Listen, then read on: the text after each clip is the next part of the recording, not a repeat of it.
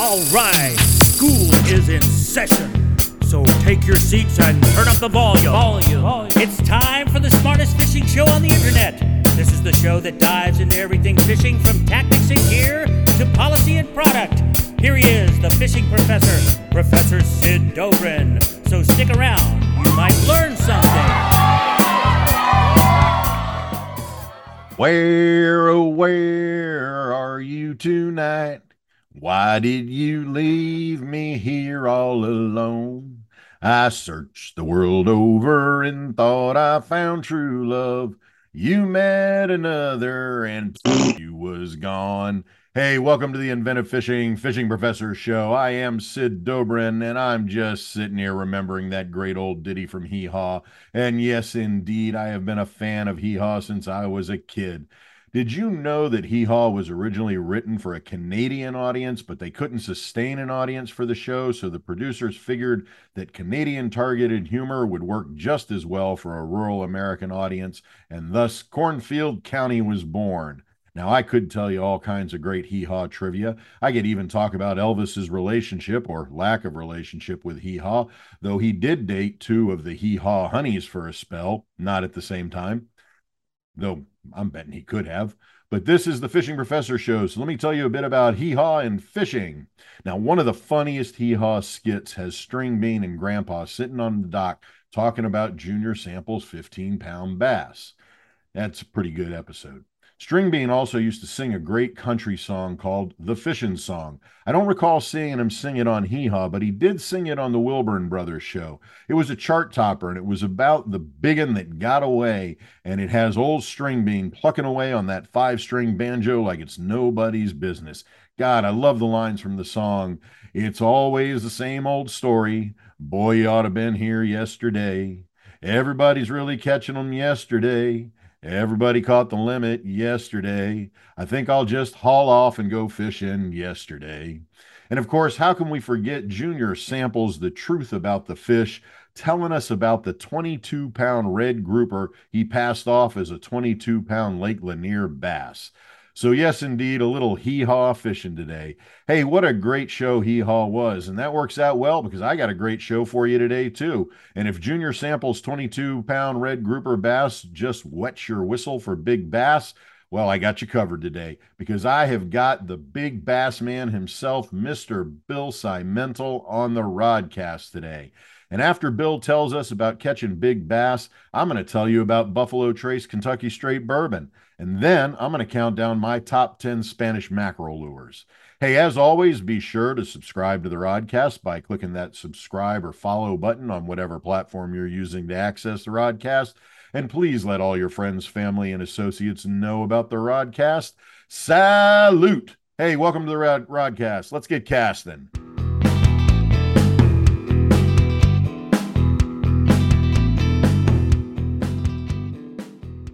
All right, my listening crew, I hope you were ready for some high-energy fishing talk because today in the Inshore Offshore studio, I have got Bill Siemantel, the Big Bass Zone man himself, or BBZ for short. And if you have ever heard Bill talk or caught one of his TV or YouTube videos, you know that Bill is about 250 pounds of vivacious fishing intensity. Bill's been a member of the Los Angeles Fire Department for more than 33 years, while simultaneously maintaining a fantastic tournament fishing career and maintaining one of the most dedicated media careers to angler education out there. He's a pioneer of big bass fishing. He is the co-author of the Big Bass Zone book and of the instructional DVD Swim Bait Techniques. And he's also the host of the Crank and Cast podcast. Bill was inducted into the Freshwater Fishing Hall of Fame in 2009.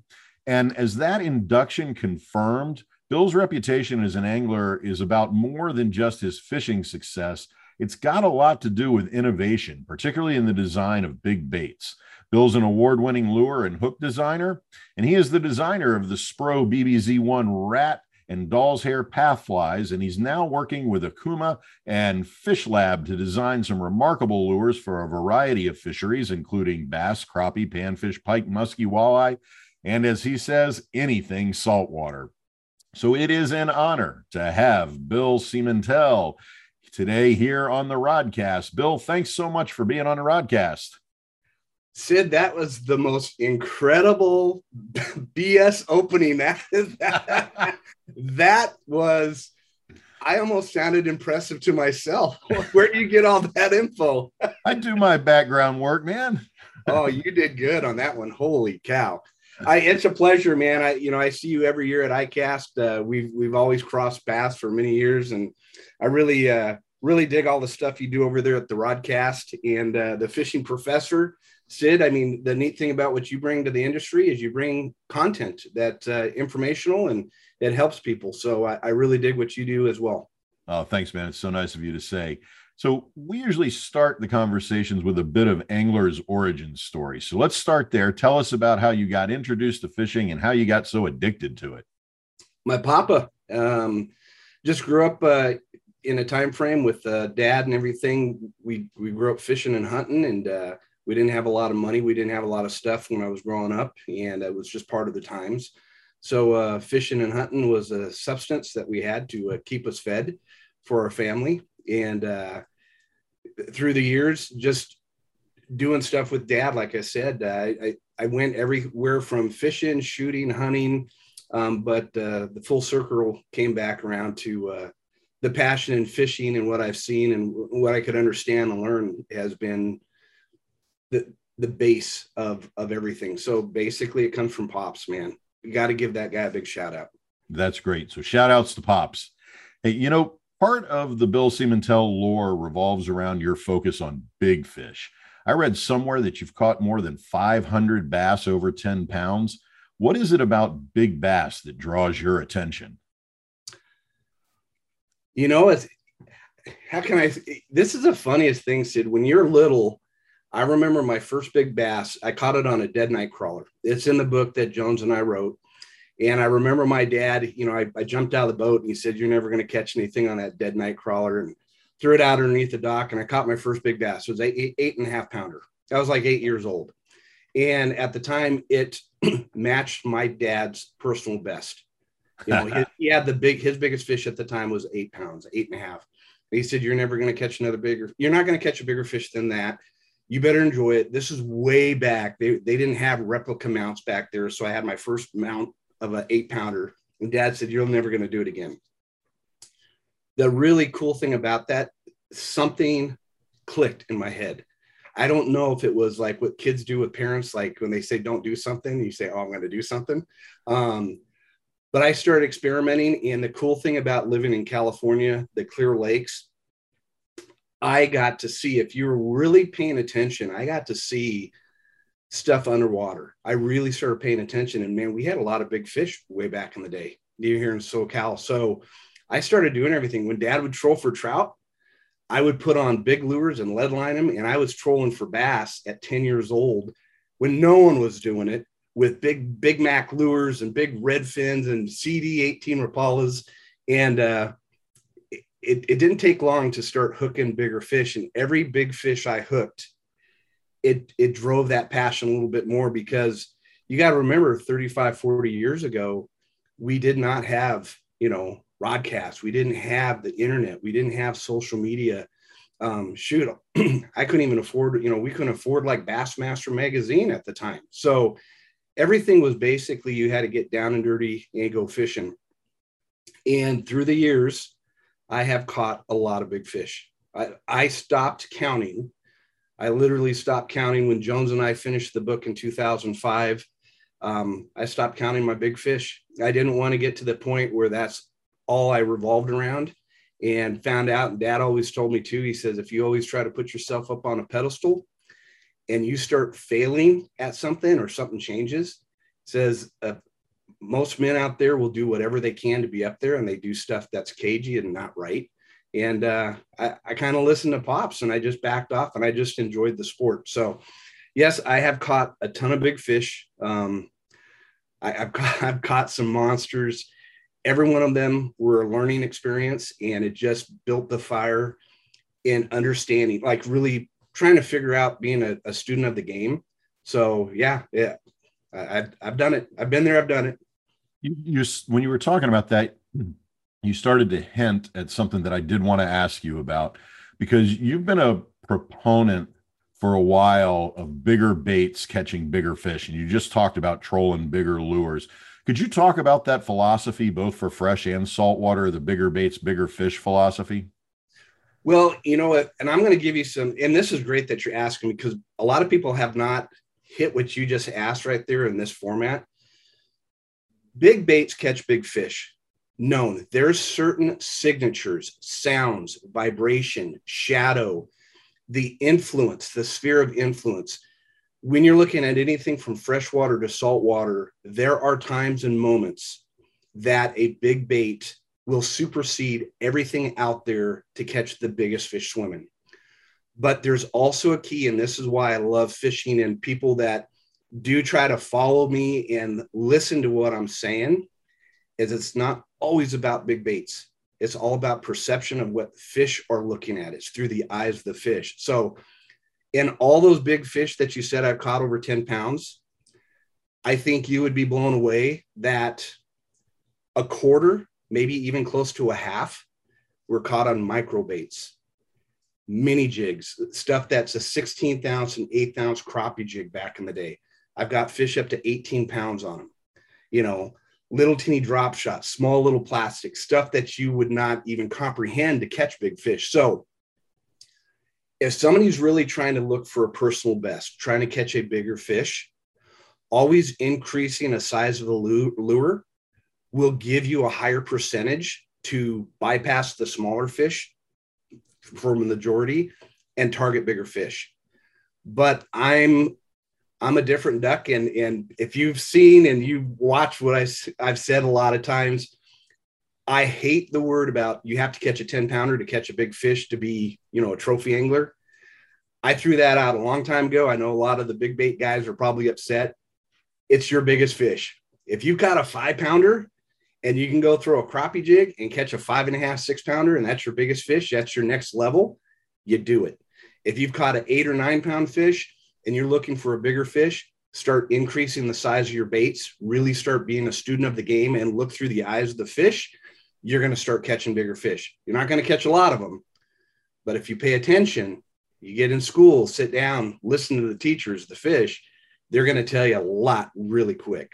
So I want to pick up on that because in your book, Big Bass Zone, Catch Monster Bass, you put aside a lot of conventional wisdom about bass fishing. And instead of writing about how anglers have talked about bass fishing, you look at what the bass themselves can teach us as anglers in order to target and catch bigger fish. Could you talk a bit about what that new approach to thinking about bass provides us as anglers? It's everything. I think, like, I'm going to sit here, Sid, and I'm going to tell you, I know nothing on fishing. Every day I'm learning something. And anybody that says they know everything out there is full of BS. Okay. What I was fortunate enough when I started fishing, and I grew up fishing out of a 9-foot Sea Eagle blow-up boat, catching 50-pound limits. This is pre-swim baits back in the day on crawdads and water dogs and sculpins and doing stuff. And what happened is through that time, I really started, you know, I always questioned myself. I'm like, what do I have to do? And I listened and said, here's the funny thing. And I know you talk to a lot of guys. I hunt for big fish. I'm a big fish hunter. I go out there. No, we're not. We don't have a weapon. We don't sit on a perch. We don't wait for them to come to a certain thing. We don't shoot them. What we're trying to do is create the illusion of realism. You have to really change your entire focus and look through the fish's eyes. And this happened years ago when I sat down. A lot of it happened with Mike Jones. I went out fishing. He was writing for Bassmasters when I was doing Bassmasters back in the mid early 90s. And he was around with all the big fish guys down here in California. And he called BS on me. He goes, dude, I've been out with all of them. What they say is one thing and what they do is completely different. And there's a lot of stuff, misconceptions. And he got on my boat. And when he got on my boat and I said, I'm going to show you how to look through the eyes of the fish, that changed everything. And I give credit. And there's two guys, George Kramer and Mike Jones. They both told me, they said, Bill, you're going to die one day and you're going to go to the grave with all this information and you're not going to be able to pass it on to anybody. And the moment when Jones says, I don't want to hear A, and I don't want to hear Z. I want to hear everything in between of what you're thinking in your head. And when I started twisting around and saying, it's not me, what I'm trying to do is look through the eyes of the fish and see what they're thinking. When an angler can do that, and I don't care if you're wahoo fishing, I don't care if you're bluefin, I don't care if you're bass fishing, crappie, you name it, fish are predators. And here's the thing, you and I are a predator. If we went hunting, true hunt, like duck hunting or something, and you sit in a blind and you're setting up for certain flyaways, or, you know, you're out there, shoot, even if you're snorkeling and you're shooting spears at fish, that's a different approach. You're sitting in certain things. But when you're above water and you have to create the illusion to make the fish out there, you're not tricking them to do anything. The anglers that say they trick them or hunt for them, they've missed the whole picture. They're in a completely 1950, 1960, 1970 mind frame. We are in a whole different world. And when you're able to twist things around and start looking through the fish's eyes and go, what do they see? So you ever duck hunt? Yeah, a little bit. Okay. You sit in a blind, right? Early morning, you're sitting there and you're getting ready to shoot and the sun's coming up and you're going, okay. And you're talking to your dad off to the side. Yeah, we got the ducks out there and whack, whack, whack, whack, whack. You're doing the stuff and you're a hunter and you got your hat on. And I noticed this when I duck hunted when I was a kid. This is how I turned everything into fishing. You see a shadow come across the water and you look like this, and instantaneously as predators, you go, where's the sun coming up? You turn your head, you look, you find the sun, you triangulate where the sun is. Where's that bird in the air? How is it throwing the shadow? And within milliseconds, as a predator, you could focus, boom, you see the bird, you follow through, you take it down. Do you know bass do the same exact thing? People cannot change that whole thing around and just go, okay, I'm the bass underwater. I got a hat on, which is I'm underneath the tree. I throw, and here's the thing. I'm going to throw a bait this big, Sid, right? What kind of shadow does that throw? If you understand the triangulation of the sun and how that shadow of that bait transmits down to the bottom of the water, and the clarity, you could definitely fish a bait from 0 to 20, 30 feet deep, even undercover, because the shadow of the bait will go across the bottom. When it does that, the fish will come out because they're like us shooting ducks. They're coming out. They're trying to triangulate. They'll eat the shadow, which I've showed people fish eating shadows all the time. And then they go, we just got duped. And they turn around and you see them come up in the water column and smash your topwater bait, a 12-inch swim bait.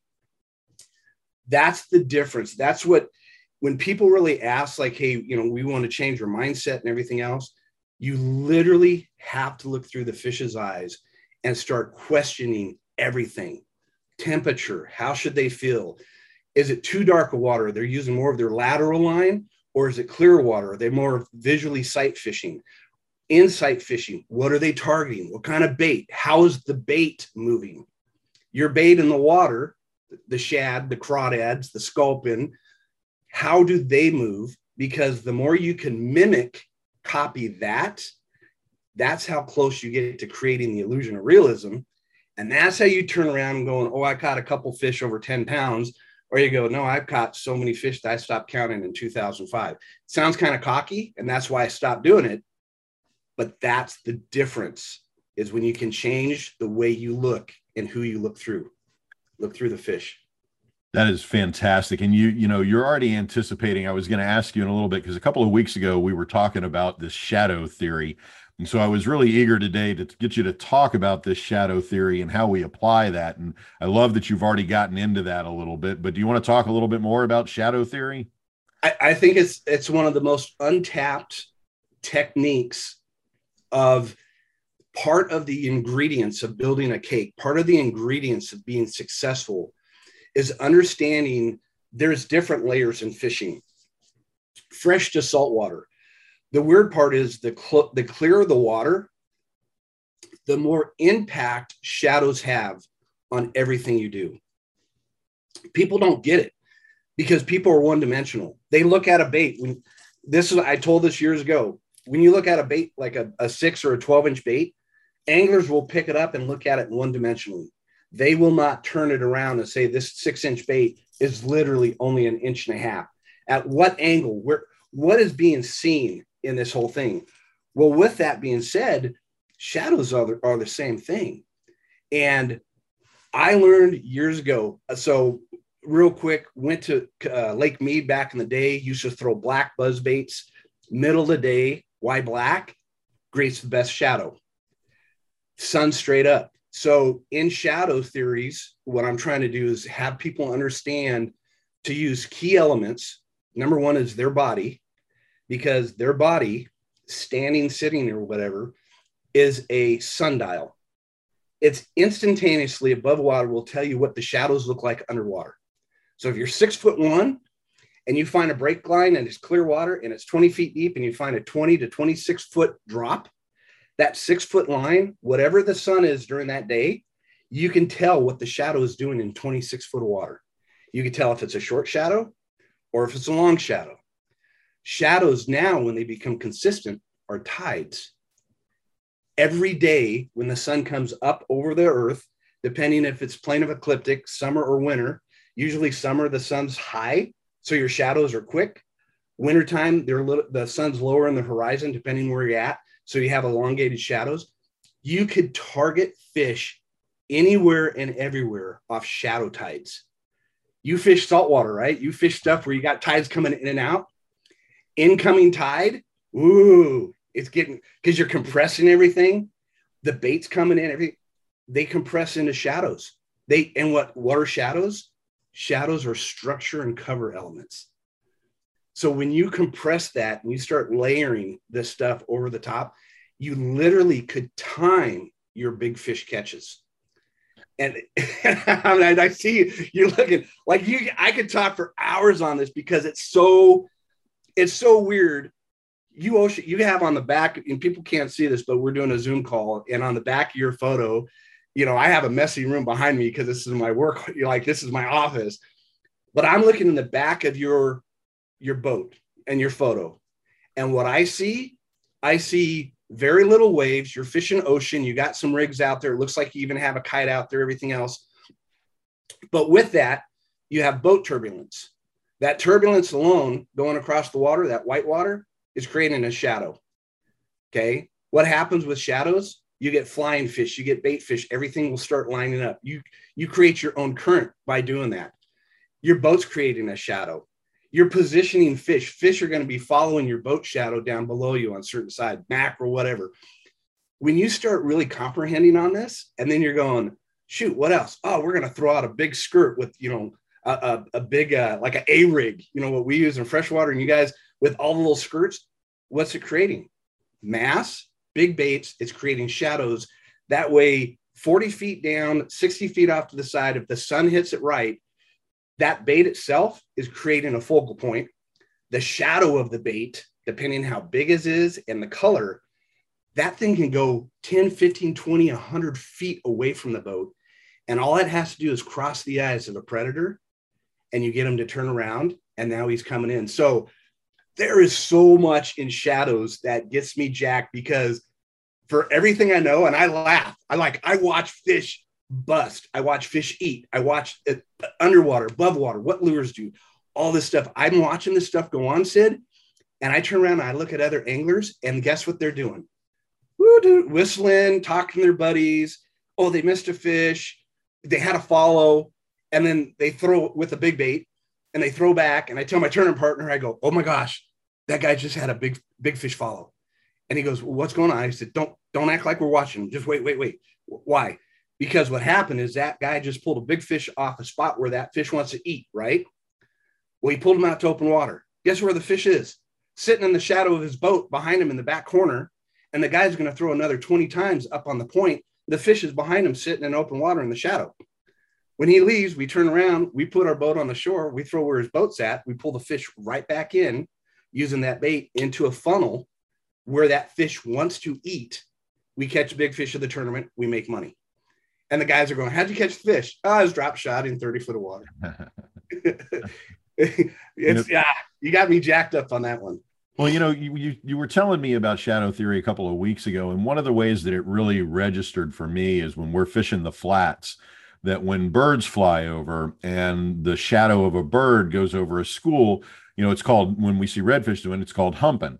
And what they're doing is reacting to the shape of the shadow coming across, not reacting to the bird. And so that really got me thinking more about what you were saying about shadow theory and how, sometimes we use it and sometimes we just tend to let it go and not think about the shadow that the lure is causing or anything like that. So you bring up a great thing. And I think I remember talking to you with this, and an angler came up to me and he was a trout fisherman. This was at ICAST a couple weeks back, a month ago. And I said, I'll tell you something about shadows, because I believe you just walked away and a guy goes, well, we just fish kind of trout and stuff. And I heard you talking to Sid about shadows, and that, I don't think it plays in our park. And I'm like going, well, did you know I grew up building fly rods and hand tying flies when I was 8 with my dad and grew up in the serious trout fishing?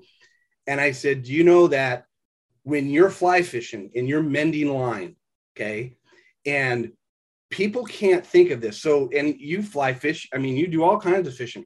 You ever watch a fish in the stream and you see them kind of jet out to the current break, and then they jet back over to the deadfall or the seam? What are they doing? What are they looking for? They didn't come up to the surface. They were down low. Well, there's a leaf that floated across the surface, so it created a shadow. Depending on which angle the sun is, that fish comes out to see if it's real or not. Mind you, understanding shadows and being able to have a bait behind your shadow as it approaches the fish, this is serious stuff if you think about it. What it does, it sets the fish up for success for getting its bait. It creates the real life illusion that a fish is going to come out, look at a shadow of a nymph or a fly on the surface, or the bug or a moth. It says, not real, shadow. It looks up, and then all of a sudden you see the trout come up to the surface and takes your bait. But do you know, if you don't mend your line right, if you don't have the right fluorocarbon, if you don't do this stuff, and the shadow of the line crosses the eyes of the fish prior to your bait, you spook them. So when you're red fishing and you guys throw out at a certain line, how many times have you thrown out and the sun's on your left-hand side and you throw to the left-hand side, but your line or the lure, just like the bird, crosses a couple of the eyes of the fish and they blow out, whoo, and they take off, and you go, oh, what just happened? Understanding that takes you to another level that no one can comprehend, because you just thought you just made it, you're like, oh, they just blew out. No, there's magic. And that old saying when you're in school, for every action, there's an equal and opposite reaction. If you know what is negatively affecting fish and how they feed, what is the positive side of shadows, and how do you catch fish that no one else will ever see or catch? That's what I love doing. I love going behind people, and like I said, fresh or salt water, creeks or ponds, shadows are magical. I think it's an untapped conversation that we should have. And there's things in it that will take any angler to another level, no matter what you're doing. That's just fantastic. You've had me thinking about this for a month now, so I'm really glad we got a chance to talk about it. And I know you and I both could talk more about it, but let's get to some other subjects too, because you've done so much other stuff. And one of those things I really want to talk about, of course, is the BBZ-1 rat, which debuted at ICAST in 2017. I was just remembering the first time you and I met was in 2017 at ICAST. You were with Spro, and we're introducing the BBZ-1 rat. And you were wearing that rat cap, and I've teased you about that hat every year since, up to this past year, and you actually had it with you this year. And we'll get to the rat hat story in a minute, but let's start with the BBZ-1 rat lure first, and the new iteration of the Fish Lab Bio Rat. Tell us about the rat lure and the inspiration for that lure. And here, what I really want to hear you talk about and share with our listeners is that great information you told me recently about global populations of rats and their role as fisheries prey, because that was just mind-boggling. You know what? It's sometimes it cracks me up when you ever go into a place and you talk to a fisherman and they just blow you off, and you're telling like really good stuff, and most people walk away and no one keys in on stuff. And the true fisherman, the fishing professor, the guys who are student of the game, when you drop nuggets out there and they come back a month later, which I've had, there's not a lot of them, trust me, a handful that come back and go, I listened. No one else heard it. I listened. So I would never, I've been in this industry for a long time. I was with Spro for many years. I think we ended up getting the rat. I won Best of Show with it back in, I think it was like 2014 or something. It was back their ways. They didn't want to come out with it. And there's a couple weird things. You got to look at it. So I did a bunch of research. I was building rat jitterbugs and rat type of wake baits for years, all the way back with my dad. So some of the original wood plugs you see in the book from 1985, Dad and I were building baits like that back then, all kinds of baits. So I was always tinkering with stuff. What I wanted to do is I started doing some research. I wanted to come out with the bait that in the market, and this is what we did a lot with Spro, and we're definitely doing it even better now with Fish Lab, is come out with baits that are realistic. Try to get away from the illusion baits. And in doing that, really start doing your research on what kind of forage is out there. What do fish eat? What is something that is a global type of bait that can be used from here to Australia, you know, or China, or wherever you want to go and catch fish. And the more I did some research, a buddy of mine had some rats and stuff. And trust me that I did my research and found out that everywhere in the world, a rodent, from a field mouse to a kangaroo rat to a rat itself, a wharf rat, they're everywhere in the world. Any big farms back east where they have the fields, there are millions of rats and mice. And guess what? They go plow the things, and those suckers take off running. And guess what? They jump in the canals and they go in the ponds, and it's a food source, and the fish demolish them. And then I started researching even more. Oh, wait a minute. Ocean fishing. Do you know that rats could swim like 10 foot underwater? No, I did not know that. they could swim underwater. They could grab stuff. They have hands. They could pick. Why do you think in New York, you know, people get rats up through their sewer systems? Like, there's things that are clicking, and I'm like, I'm getting chills, like going, oh my gosh, here's an untapped bait, a food source for peacock bass, wolffish. I caught halibut on a topwater rat on the surface, you know, and you look at the wharfs and you look at anywhere where there's rocks, there's rats. So I wanted to come out with the bait. At one time they said no. Found out that Asian people, a lot of people over, they don't like rats. They told me, hey, why don't you build a duck or build a snake, build something else? And I'm telling you, this is it. I'll do all the research. I'll do everything. I got the patents. I did the whole thing. And it had been one of their best selling baits across the world. I documented fish. I don't think there was a fish I really didn't document catching on one of my old baits. So when we came to, I left them recently and we came to Fish Lab. And the first thing they said, hey, Bill, the BBZ line with the swim baits and the fat flies and all the stuff you've done for years, everything you've done has been like really thought out. And we want to do that for Fish Lab. And the cool thing about the guys at Fish Lab, at the old place, I was only within a linear. I was only the big bait guy or the only swim bait guy. And as you could probably see, I had a lot of tricks up my sleeve, and I fish for anything that bites. And, you know, Mike Bennett, Mark Rogers, Daniel Romas, all the guys were at Fish Lab. We've all fished against each other for 25 years. And I walked in and they go, let's see your book. And I open up the book and they're going, you haven't showed anybody this stuff. I go, nope. And they go, can you make a rat better than what you've done before? And I go, yeah. I go, there's one that I've been sitting on right after the first one. Is I said, I wanted to do a buzzbait. I'm old school. I wanted to do a true double propped rat bait that I could try to walk the dog with. I could chug it. I could shoot water across it. I could dead stick it. I want details even better than I did before. And I said that the big thing is, and we all discussed about it, they said, you're going to do a wake bait because you're really known for that. And I said, I want that to be number 2. I said, if we come out with something too like what I've done before, you know, Sid, you know, people talk is like, and they said, you know, is Bill really doing this stuff? Is he working with the team, or are they all coming together to come out with really cool stuff? Or are they just cutting and pasting? And at Fish Lab, there's no cutting and pasting. So we came out with the new wake rat, the buzz bait. And the stuff right now is I'm already getting people from ICAST. They're sending in photos of big muskies, smallmouth. I mean, the thing's doing its job. But this is just a start, Sid, because round 2, there will be a wake bait next year, Fish Lab. It'll have the look, it'll have the walk, it'll have the talk, and it'll catch fish. So what we're trying to do at Fish Lab is the whole team wants to be able to build a set of tools, no matter where you're at, fresh or salt water, that you know better than I do, fish change every 5 minutes. They might be on the surface and want a wake bait.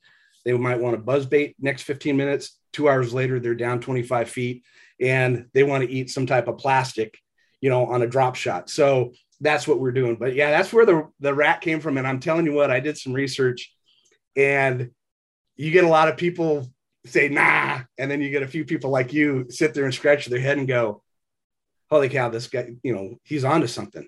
It's legit. Well, it makes sense. I mean, and I do have to tell you, when I hear you talking about rats, all I can think about are those great rat movies like Willard from 71 or Ben from 1972. Or how about Ratcatcher 1 and Ratcatcher 2 and the Suicide Squad, or Ratatouille, The Secrets of Nim. Oh, man, I love Ratatouille. I don't mean to rat you out, but you may be as much a rat expert as a fishing expert. You're like Socrates. How about that? That was very clean. That was very clean. Have you ever eaten a rat? No. Oh my God. Surprisingly, you know what? I'll tell you the truth. My dad was a chef. So, and we were poor. Well, I don't want to say poor, but we lived on, my dad might've fed me rat. I don't know. He was a good enough cook. It could have been a hot dog, hamburger. It could have been. What do you call a rat with a wooden leg, Bill? Oh my gosh. A pie rat. Okay. Why was the rat afraid of the river? I don't know. It was all the catfish. Oh. I can go on, man. You know what? I know you got a list there. You're gonna kill me. I'm not good with jokes. Right, well, so tell us the story about the rat hat, because it's been like 8-9 years I've been teasing you about that thing. No, it was one of those things that, and I built it for a Fish Lab. In life and in fishing and everything else, it's press, it's promotion, it's making people turn their heads around and question stuff. And I remember sitting down building that hat the first time, and that was no easy feat to try to visually try to take a hat and go, okay, how do I make a rat out of this and make a tail? I have the patent on the tail and the design and everything. Like, how do I do it? That thing took me a week to build. So in anything, I know some of my good friends, they go, they seen the hat and they go, Bill, what's funny is if people really looked at what you've done fishing wise, what you did, writing and what you're doing and for like designing baits and everything else, I had a lot of people that didn't expect anything less than that hat.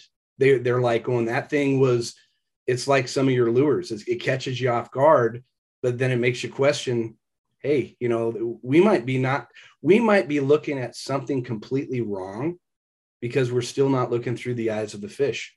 And that's what that rat hat was all about, is to make people question what they really need to be looking at. So that's great. I love that hat. Love that hat. So let's get back to some lures. And you mentioned that you're a wake bait guy. You're also a big swim bait guy. Could you talk about why you're dedicated to swim baits and what are some of the strategies you recommend for using swim baits, both fresh and saltwater? It comes down to a forage. In the book, and Jones and I talked about this a lot, I always look at a fishery. When you break it down, you want to look at, first of all, what type of predators are in there. Are you fishing a farm pond? Are you fishing a 100-acre place? Do they do trout plants? Do they have crawdads? Do they have, water dogs or sculpins? So I'm always looking at lakes that the bigger fish have a bigger meal. We used to call them back in the 90s, vitamin T, trout. So California, at one time, we created our own Pavlov's dog. So Pavlov's dog is you put one or two things together consistently, you create the salvation, they get hungry. Well, what happens is Fish and Game starting in second week of October, this is 25, 30 years ago, when that water temperature started dropping down in the 70s, they started planting trout every 2 weeks. I mean, they were pretty consistent, back in the day.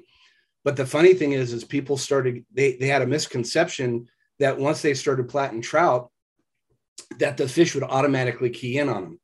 So I don't know if you know about this, but I sat down with the guy, Pete Cormier, years ago, and I built monster tubes, big tiger tubes. Actually, Lindy Little Joe used to produce them for me. And people don't know that I was a monster. We're talking tubes that were anywhere from 6 to 15 inches, as big as your forearm.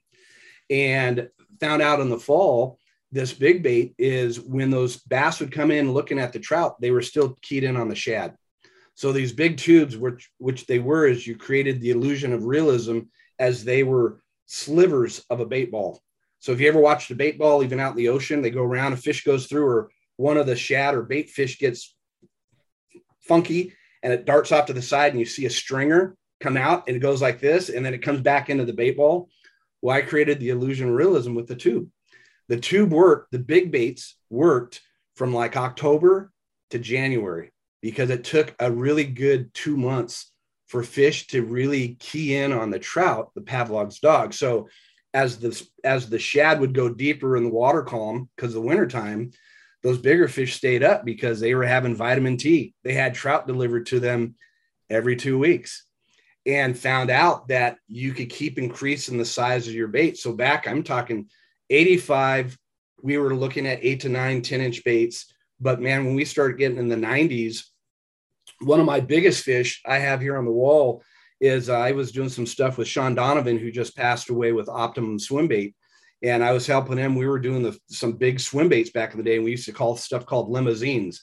So the cast stake soft baits, the Optimum stuff, we used to cut the baits in half with butter knives and start increasing the size. So a 9-inch bait, we can make 12 to 15 inches. The bigger the bait, the bigger the trout plants, the bigger the fish. So my 1975, my fish that was almost 20 pounds was on a limousine Optimum that was over 12 inches long. Wow. So the history of big baits, and I think what people have lost sight of, and people who really know me, who watch me competitively and stuff, I don't tell a lot of people. If they listen to your show, they're going to find out some secrets right now, Sid, which they should be listening. But our system right now, with quagga lockdowns in California, there's not the trout plants. There's no consistency with the food base.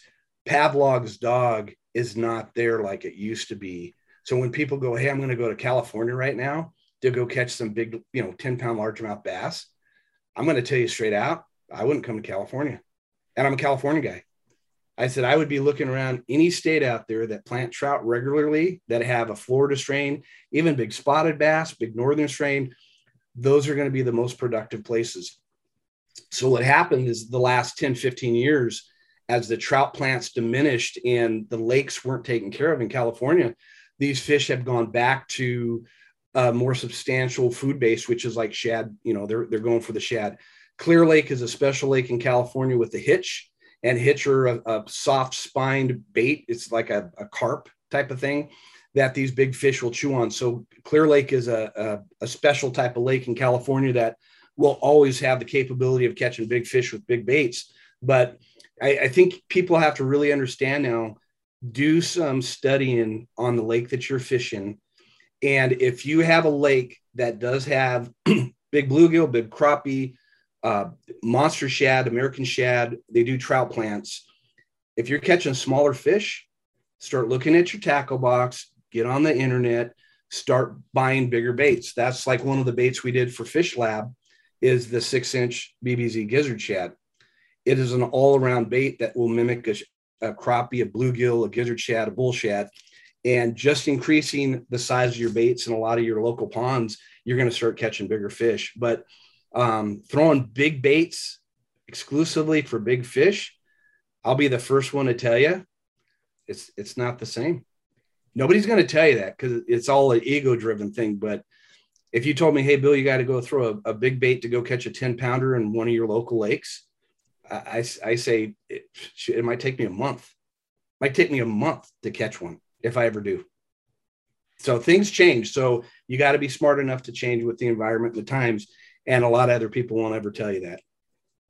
That is really, really smart way of looking at things. So you've also been doing some soft body work lately, and I know that you've got the new Fish Lab Nature series, both the kicking craw and the flutter nymph. And you were showing me some stuff with the flutter nymph. Could you talk about those two lures? And one of the things that we talked about, and I'd like to hear more about, is transitioning that flutter nymph into saltwater situations. Was it you I talked to? I mentioned it to somebody. It was me. So, the cool thing is in fishing, like I said, and I'm always going to go, I keep preaching this, and I know it sounds redundant, but you always have to go back looking through the eyes of the fish, the predator itself.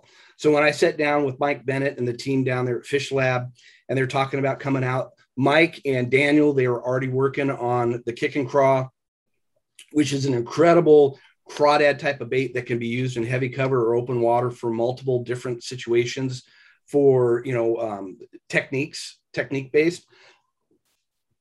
But they're sitting at me and they're looking at me and they're like, do you have anything to bring to the table?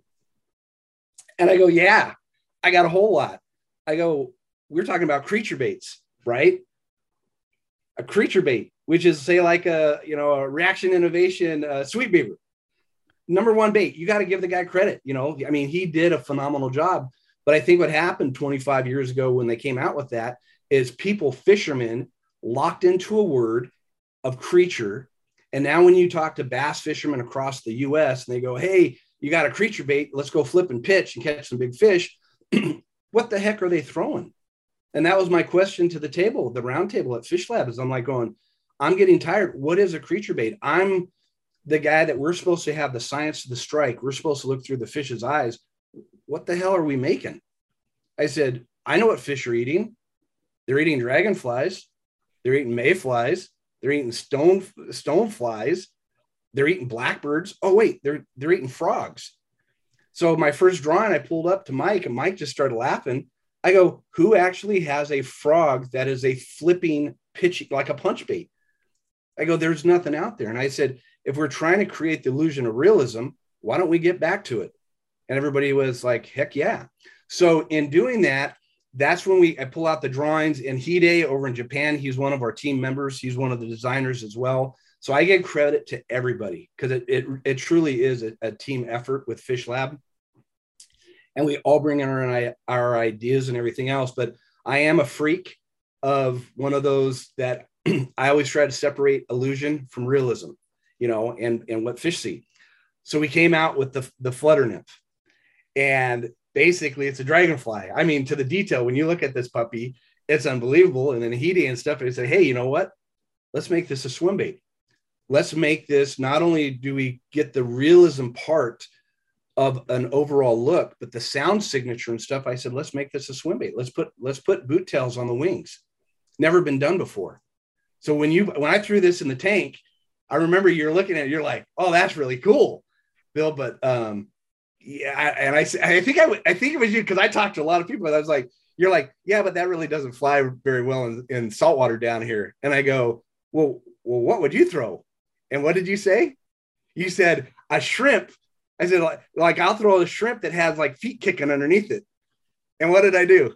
You dropped that in the tank. I turned the rig. I turned it around. I took it off a dart head. I put it upside down and I brought it across the bottom, and it looks like a friggin' shrimp kicking, swimming across the bottom. So that is where, when an angler, you or me or somebody that's really, really trying to take things to a new level, there's always a fine line of realism. But Sid, when you're an angler and you can understand techniques versus tools, so this is a tool, you have a certain technique. Can you take a tool and change the perception and create a different realism bait out of a bait that's a dragonfly, but by turning it upside down, you create the illusion of realism. Now it looks like a shrimp darting across the bottom. And that's the difference of what I love bringing to the game that I don't hear from a lot of other people, but I get to talk to guys like you and other women who just love fishing, and they want to go deeper. They always question. That's what we're doing at Fish Lab, is we're questioning it. And I tell you what, I think I gave you a bag of baits, but yep. I'm waiting for you to send me a picture of some. I'm going to film with them. Did you just say other women? Did you just call me a woman? No, like I do a lot of stuff. We did stuff with Women in the Outdoors. My good friend Steve Davies for Team Davies Drop Shot. So we do. I found out that I think women are. I don't think they don't give them enough credit. Like there are some unbelievable anglers out there, and I don't see them enough. I want them. You hear them on the side. I talk to them. Christine Fisher, she's over there fishing the kayak world championship for pike right now. She's an unbelievable stick. She called me. I remember sending her a book. We talked fishing. It is so cool that men and women, there is a certain 1% of anglers, no matter who you are, that the light bulb clicks on and they excel. They take things to another level. And that's what I'm trying to do is I'm just trying to open up the door for more people out there to question themselves and go, I'm kind of sucking right now. I want to catch some bigger fish, or I want to see something new. I will show you something new. Man, Bill, this has just been fantastic. And as always, I just love listening to you share all your angler knowledge. I love your videos and everything you do. Now, as a wrap up, I have a tradition here on the Rodcast of asking my guests about their grail fish. And given just the vast array of species and big fish you've caught over your career, I have to believe that there's still a bucket list fish for you out there, a fish you just really want to catch. So, Bill, what's your grail fish? Oh, Sid, I suck. And I'll tell you what, when I was 13 years old, I wanted to be a fireman. So I started volunteering as a fireman when I was 13. And I lived at the fire station for years, and I became a full paid LA City fireman. When I turned 19, I turned 20 out in the field, and I just retired. And the thing about having a true career job to protect the family and the citizens and my future in retirement and everything else is I did not have a lot of time to go fish and do stuff that I wanted to. I started Bassmasters, and the time I spent away from my job helping people and my family, it hurt. And like I didn't want to be that type of person. So I cut back on a lot of things I could have done. I've missed out on a lot of cool fishing. My grail fish, I want to catch a monster golden dorado. I want to catch like a 40 or 50 pound Murray cod. I'm going to tell you the truth. I fish ocean fish and stuff. I have not caught a bluefin tuna. I have not caught a wahoo.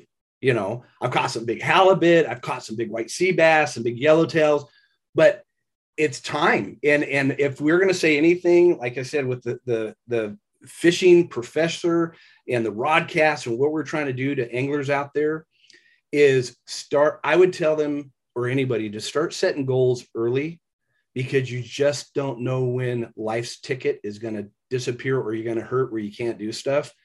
I have so many bucket list fish, Sid. I would love to come down there and fish with you down in Florida and get on. I've never caught a kingfish. I haven't done a lot of the stuff just because of my job and my career. So I am a very unfortunate fisherman, but in one aspect, it's given me a lot of time when I've been at the station and fighting fires and doing stuff or at home working to think about fishing and to become a better student. So maybe with my knowledge, hopefully, and what you're doing, hopefully we give back to young anglers and other anglers out there for them to go catch their big, their bucket list fish a lot easier. So I have a long way to go, my friend. That's that's the honest truth, man. I mean, I'm not going to bullshit you. I'm missing out on a lot, man. I'm so moved by that in so many different ways. On the one hand, of course, sincere gratitude for the service you provided, as a firefighter, and the honesty about your fishing. And I have to tell you, a lot of people do say, the bluefin tuna, that's a bucket list for a lot of people. And it's harder and harder because that fishery has been so overfished, around the world. But I do have to say, I think you're the first person that's ever mentioned a Murray cod as a bucket list fish. But when I did my research on rat fishing and stuff, and I'm like I know those suckers I know they eat rats. I mean, this thing's going to blow them apart. And I remember within like the first 6 months, these guys, and I forgot his name, and I feel real bad, but he is a stick over there. And they were sending me pictures of like 40 and 50-pound Murray cod on the surface, top water. So we were looking at freshwater grouper, on top water. I'm telling you what, that would make you poop. Like if you're at night and you hear the boom and you set into it and you had Hail Mary, that would be awesome. And then, but that goes right into like the golden Dorado, or, any of the other species. I've caught big northern pike. I've never caught a muskie. I need to get with Spence Petros or Al Linder or something and say, get Al Linder or John Mazurkowitz, John, Mert. Yeah. Mazurk will get you on that. So I literally, and that's why I say I really don't know a lot. I truly am I'm still a student of the game. And I hope people can understand that you don't have to be, I look at myself kind of like a jack of all trades. I would love to be a better fisherman in so many different categories, but life has a funny way of dealing cards. And like I said, if I could tell anybody out there, every moment you're on the water, look past your own eyes, educate yourself, question everything, and make time for your family. I screwed up on my family. I should have been a fireman, and what I did, I should have spent more time with the family, and you always have those regrets. And a lot of my regrets too is not being able to go travel and fish, monster smallies up in Michigan. I've done some really cool stuff, but there's a lot I'm missing, my friend. So I hope that what we're teaching people right now is to get them off their butts after they listen to your rodcast and go out there and start catching bigger fish, Oh, that is just so fantastic. That's the perfect wrap up. You should be doing the wrap up for my show every week. That's just great. I don't have your voice, dude. You have such a killer voice, man. It's what Pat and I says. I've got the face for radio. So I'm right there with you. Bill, thanks so much for taking the time to be on the Rodcast. I cannot wait to see what next innovation you and Fish Lab will be putting out, and I can't wait to talk with you again about fishing. Thanks so much, Bill, for being on the Rodcast. I really appreciate it. And like I said, just all your listeners, make sure you guys have a really cool Rodcast, man. I mean, you're asking stuff that a lot of people aren't asking, which means you're in that higher percentile. You're really looking to make things happen. So I appreciate it too. Thanks, Bill.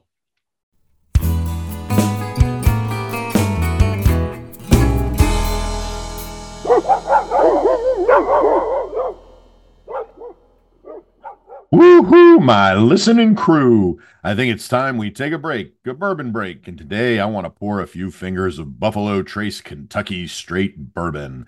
Now, you probably already know Buffalo Trace, since the reputation of Buffalo Trace Distillery has skyrocketed since the distillery introduced Buffalo Trace Straight Bourbon whiskey in 1999.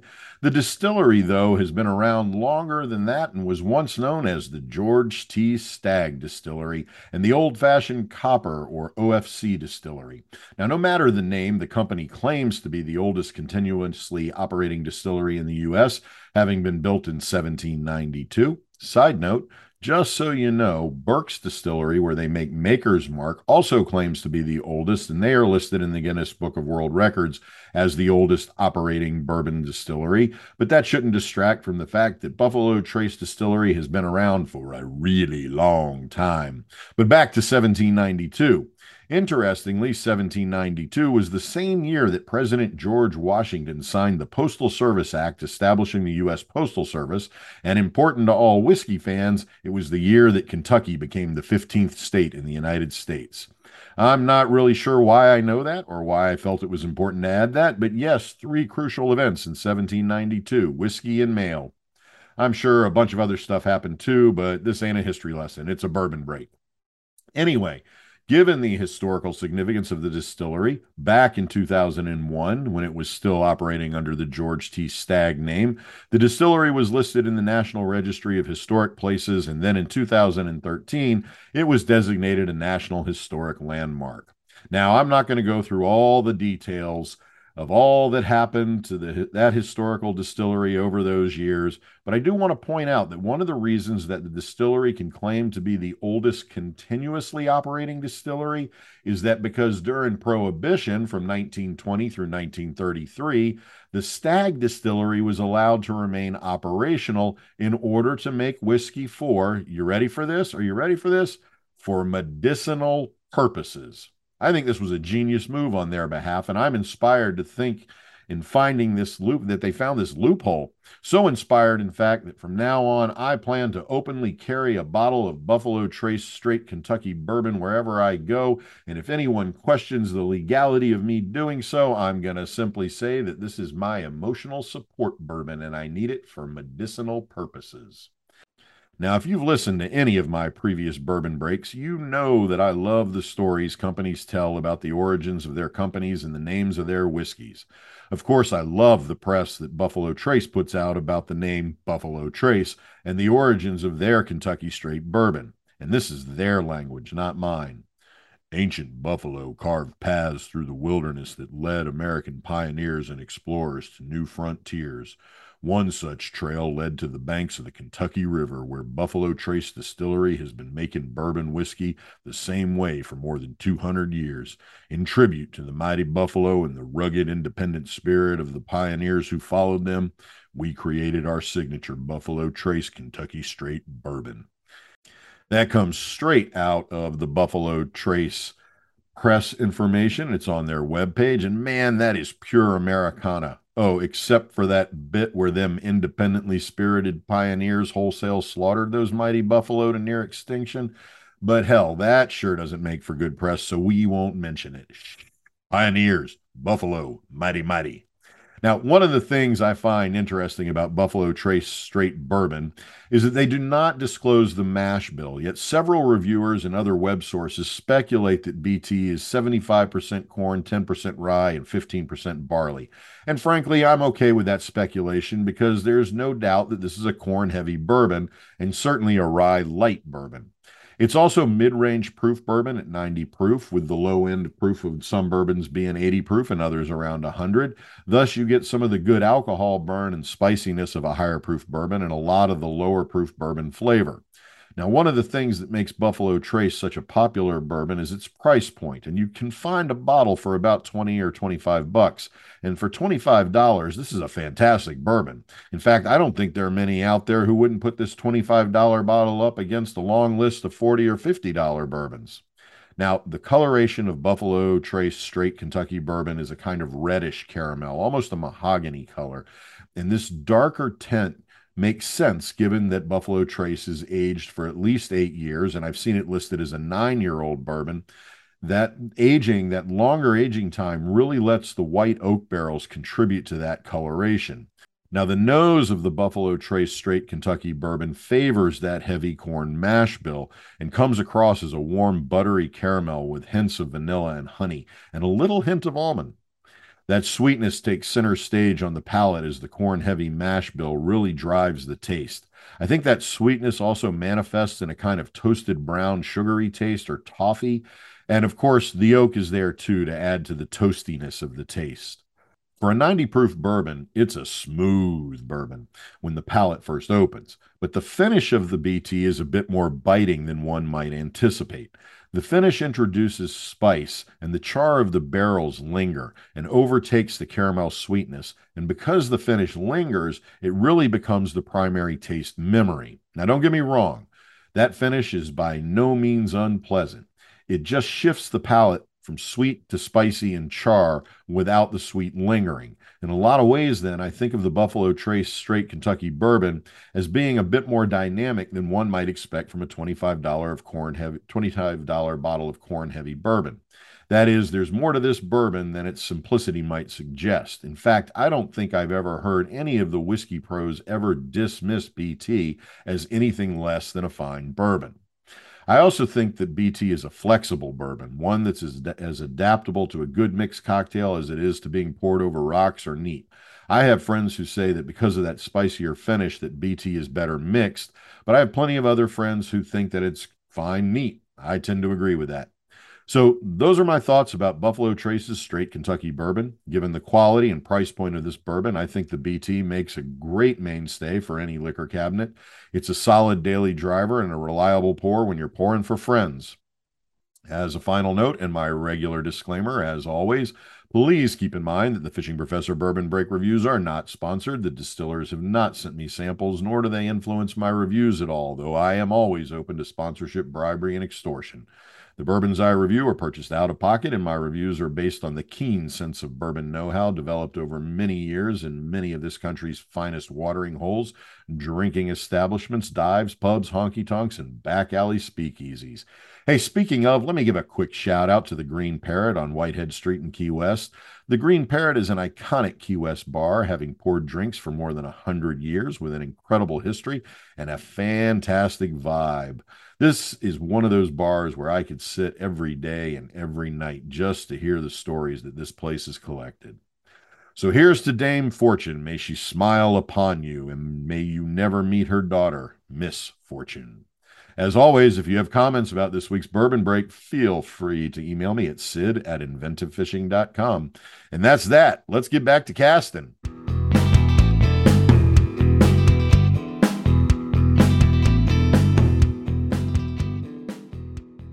All right, let's get into this week's Fishing Professor's Top 10 list. You know, there may be nothing better than light tackle fishing for Spanish mackerel. Whether from boat, bridge, pier, or surf casting, Spanish offer up some phenomenal strikes and fights. And let's face it, broiled Spanish mac is delicious, as is Spanish mac on the grill. So for this week's top 10, I'll be counting down my top 10 casting and jigging lures for Spanish mackerel. Now, I'm intentionally not covering trolling lures here per se, and will focus just on casting and jigging lures. So as great as trolling lures like Boone's, Hoochie, Squid, and other skirted rigs are, I'm leaving them out of this one. Also, all of these lures, because I'm thinking of them in the context of designated Spanish mackerel lures, rig well with wire leader, which is necessary when fishing for Spanish because of their razor teeth and aggressive feeding patterns. Okay, so let's start off at number 10 with white bucktail jigs. I don't care if you're using generic, homemade, or brand names like Spro, Buccaneer, Sea Striker, Berkeley Fusion, or whatever.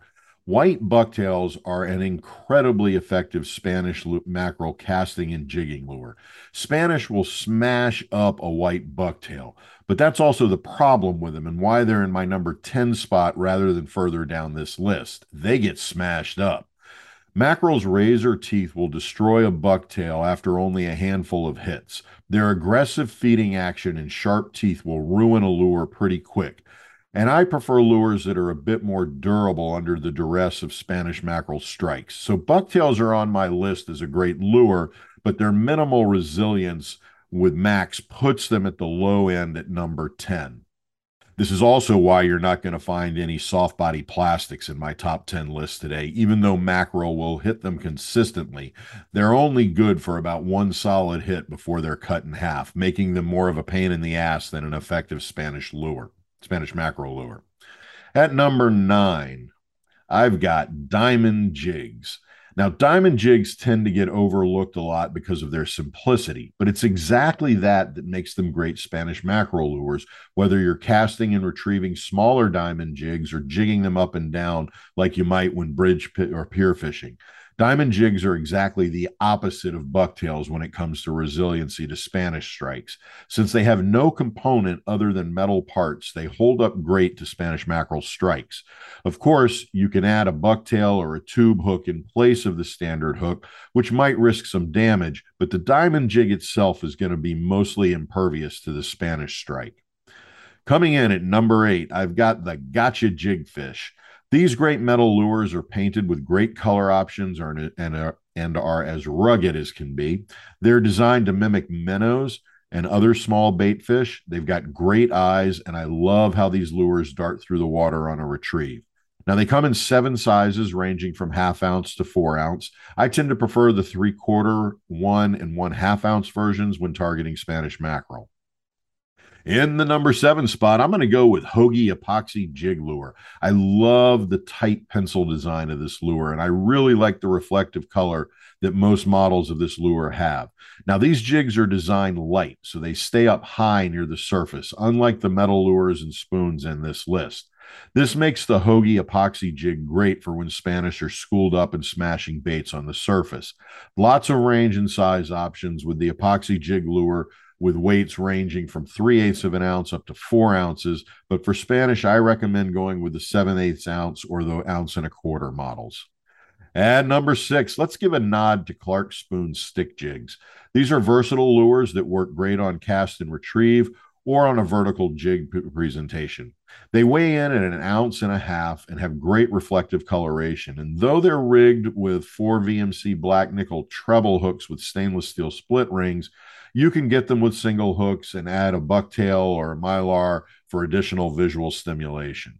Now, I suppose I could consolidate the number 5, 4, and 3 lures in this list and just say casting spoons, but not all spoons are created equal, and not all of them cast or swim the same. So there's some significant differences in the types of casting spoons. And also, frankly, if I did go generic and just say casting spoons, like I did cowardly with the white bucktails, which really are also diverse in their designs and actions. But if I did go generic and just say casting spoons, I'd have to come up with another 3 lures to fill out the top 10. So I'm going to divide them up. And at number 5, go with the classic and reliable Lure Jensen Crocodile Casting Spoon. The crocodile spoon's narrow shape and heavyweight design are ideal for casting for Spanish Macs, and honestly, any other aggressive feeding fish like blues. It really is a multi-species lure. These lures are stamped and formed from solid brass, and then they're buffed and plated with corrosion-resistant chrome. It's just a classic casting spoon. At number 4, we've got another classic spoon, the Acme Castmaster spoons.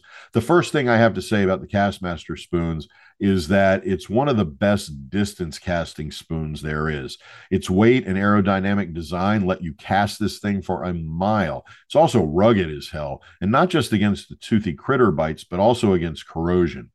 These spoons really just don't rust or corrode. I also love the huge numbers of color options, including the new UV Baitmaster version that Acme has. And I really like that Acme has a tube tail version with a single hook and a bucktail teaser version in both treble and single hook models. All around a phenomenal casting spoon. Now, number 3 is a special entry for me, and I'm going to go with another casting spoon, the Hopkins spoon, and I'm going to consolidate the Hopkins Shorty and the Hopkins No Equal spoon. Hopkins spoons were such a huge part of my fishing life as a teenager that for years I wore a 1/4 ounce Hopkins with the hook removed on a necklace. I was just so committed to the Hopkins spoons. These are just phenomenal world-class spoons. And the smaller 1/4 and to 2 ounce versions are mackerel candy, not to mention bluefish again. And if you get the version with the bucktail rigged hooks, you'll lose the bucktail to the max teeth. But before those hairs get shredded, they're like adding whipped cream on top of that spoon sundae. A world-class spoon. I am of the mind that every angler should always have a handful of Hopkins spoons in their tackle because they are so versatile and so effective for so many species of fish, including Spanish mackerel. Just one of my all-time favorite lures. Coming up in the runner-up position, I'm going to go with one of the lures that I absolutely relied on throughout my teenage years, casting for bluefish and Spanish mackerel from the beaches and piers of North Carolina's Outer Banks. A tried and true Spanish mackerel slammer, the Sea Striker Gotcha. This is one of the absolute best Spanish lures out there. Its weighted head and pencil-shaped body make this a fast retrieve lure that when paused or twitched just darts around like a panicked bait fish. There are a ton of size and color options with the Gotcha, and while I like the 100 series with the bucktail and the Mylar Minnow series, I got to say that I'm just committed to the 100 and 200 series in the basic white body with red head. This is a lure that I make sure I have with me not only when I'm targeting Spanish, but pretty much anytime I go fishing. All right, that brings us to my number 1 Spanish mackerel lure. But before I get to it, let's get a quick recap of the other 9. At number 10, the white bucktail jig. At number 9, diamond jigs. At 8, Gotcha's jigfish. At 7, Hoagie's epoxy jig lures. At 6, Clark Spoon stick jigs. At 5, Crocodile's casting spoon. At 4, Acme Castmaster spoons. At 3, Hopkins spoons. At number 2, Sea Strikers Gotcha. And that brings us to the Fishing Professor's number 1 Spanish mackerel casting and jigging lure. And at number 1, I have got the best of the best, the Griswold of spoons, the original Clark spoon. There's no surprise on this, since Clark spoons are virtually synonymous with Spanish mackerel fishing, and the variations on the original, like the flash spoons, painted and hammered versions, or spoon squids, are great. It's that original Clark spoon that is just the best Spanish mackerel lure out there. Now, these are lighter weight spoons and should be rigged with a 1/4 ounce to 1 ounce trolling weight, and then about 24 inches of wire leader to get them subsurface, and also to give you a little heft for casting. They have a great flutter action, as the body of the spoon is wired to a swivel that allows the spoon's body to spin and flutter without being restricted by the leader. They're a fast lure and work better when retrieved a bit faster than many other casting spoons. One of the things that I love about the Clark spoon is the single aft hook. Spanish tend to strike from behind, most often because they're chasing fleeing bait, so they hit them from behind. The aft hook on the Clark spoon increases the likelihood of hookup, especially on short bites that a dorsal or belly-mounted hook might miss if the strike comes up only on the tail end of the bait. Now, as I've noted, the Castmaster and the Hopkins spoons are also designed with the hook affixed to the aft end of the lure. However, they are both rigged with treble hooks, except in a few of the single hook bucktail or tube versions that are available. But they're generally rigged with treble hooks, which when you hook undersized macks can really rip up their mouths before release. That's why I like the Clark spoon single hook. It makes for a less damaging hookup. And here's a pro tip. Rig your Clark spoon at the end of a mackerel tree rig with 3 or 4 tube lures running in line ahead of the Clark spoon. Clark spoon makes these, and you can buy them pre-rigged for the Clark spoon, or they're pretty easy to rig to make on your own.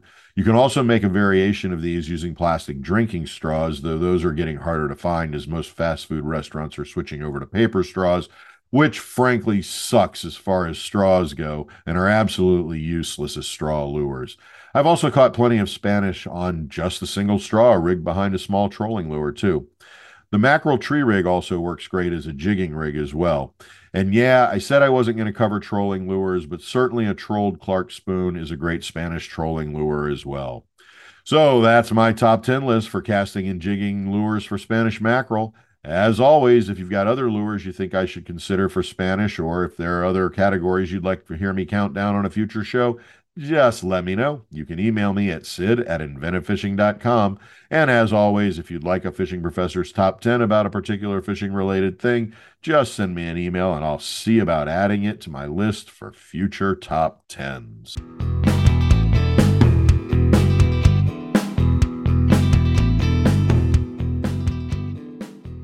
Well, that brings us to the close of another episode of the Rodcast. I hope you have all learned a thing or two. I want to thank Bill Siemantel for that great conversation and for all of his leadership in the bass world. If you really want to learn about bass fishing, I do recommend you check out Bill's videos, which you can find on the internet. I also hope you enjoyed that review of Buffalo Trace bourbon and that you found my countdown of my top 10 Spanish mackerel lures to be of some use to you. Hey, before I sign off today, I do have a message for our brothers and sisters out there behind the line. The braid has a knot. I say again, the braid has a knot. And that just about does it for this week's episode of the Fishing Professor Rodcast. Be sure to look for next week's episode, which will drop on Wednesday next week. And I hope you and each member of my listening crew will get to spreading the word about the Rodcast. If you're enjoying it, then your friends probably will too. And of course, if you have a comment or question about anything on this week's show, or have recommendations for future top 10s, bourbon breaks, interviews, or information about specific fishing-related issues, please feel free to email me at sid@inventivefishing.com, or leave a reply in any of the comment sections for any of the podcast platforms you use to listen to the Rodcast. Hey, also be sure to follow Inventive Fishing on Twitter, Instagram, and friend us on Facebook at Inventive Fishing, and be sure to check out all of the great video content over on the Inventive Fishing YouTube channel. I'll be back next week with another episode. Until then, this is Sid Dobrin, the Fishing Professor. Fish on!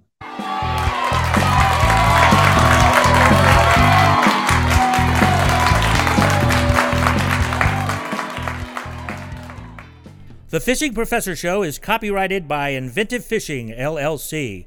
Any rebroadcast of the podcast without the consent from Inventive Fishing, LLC is strictly prohibited. Fish on!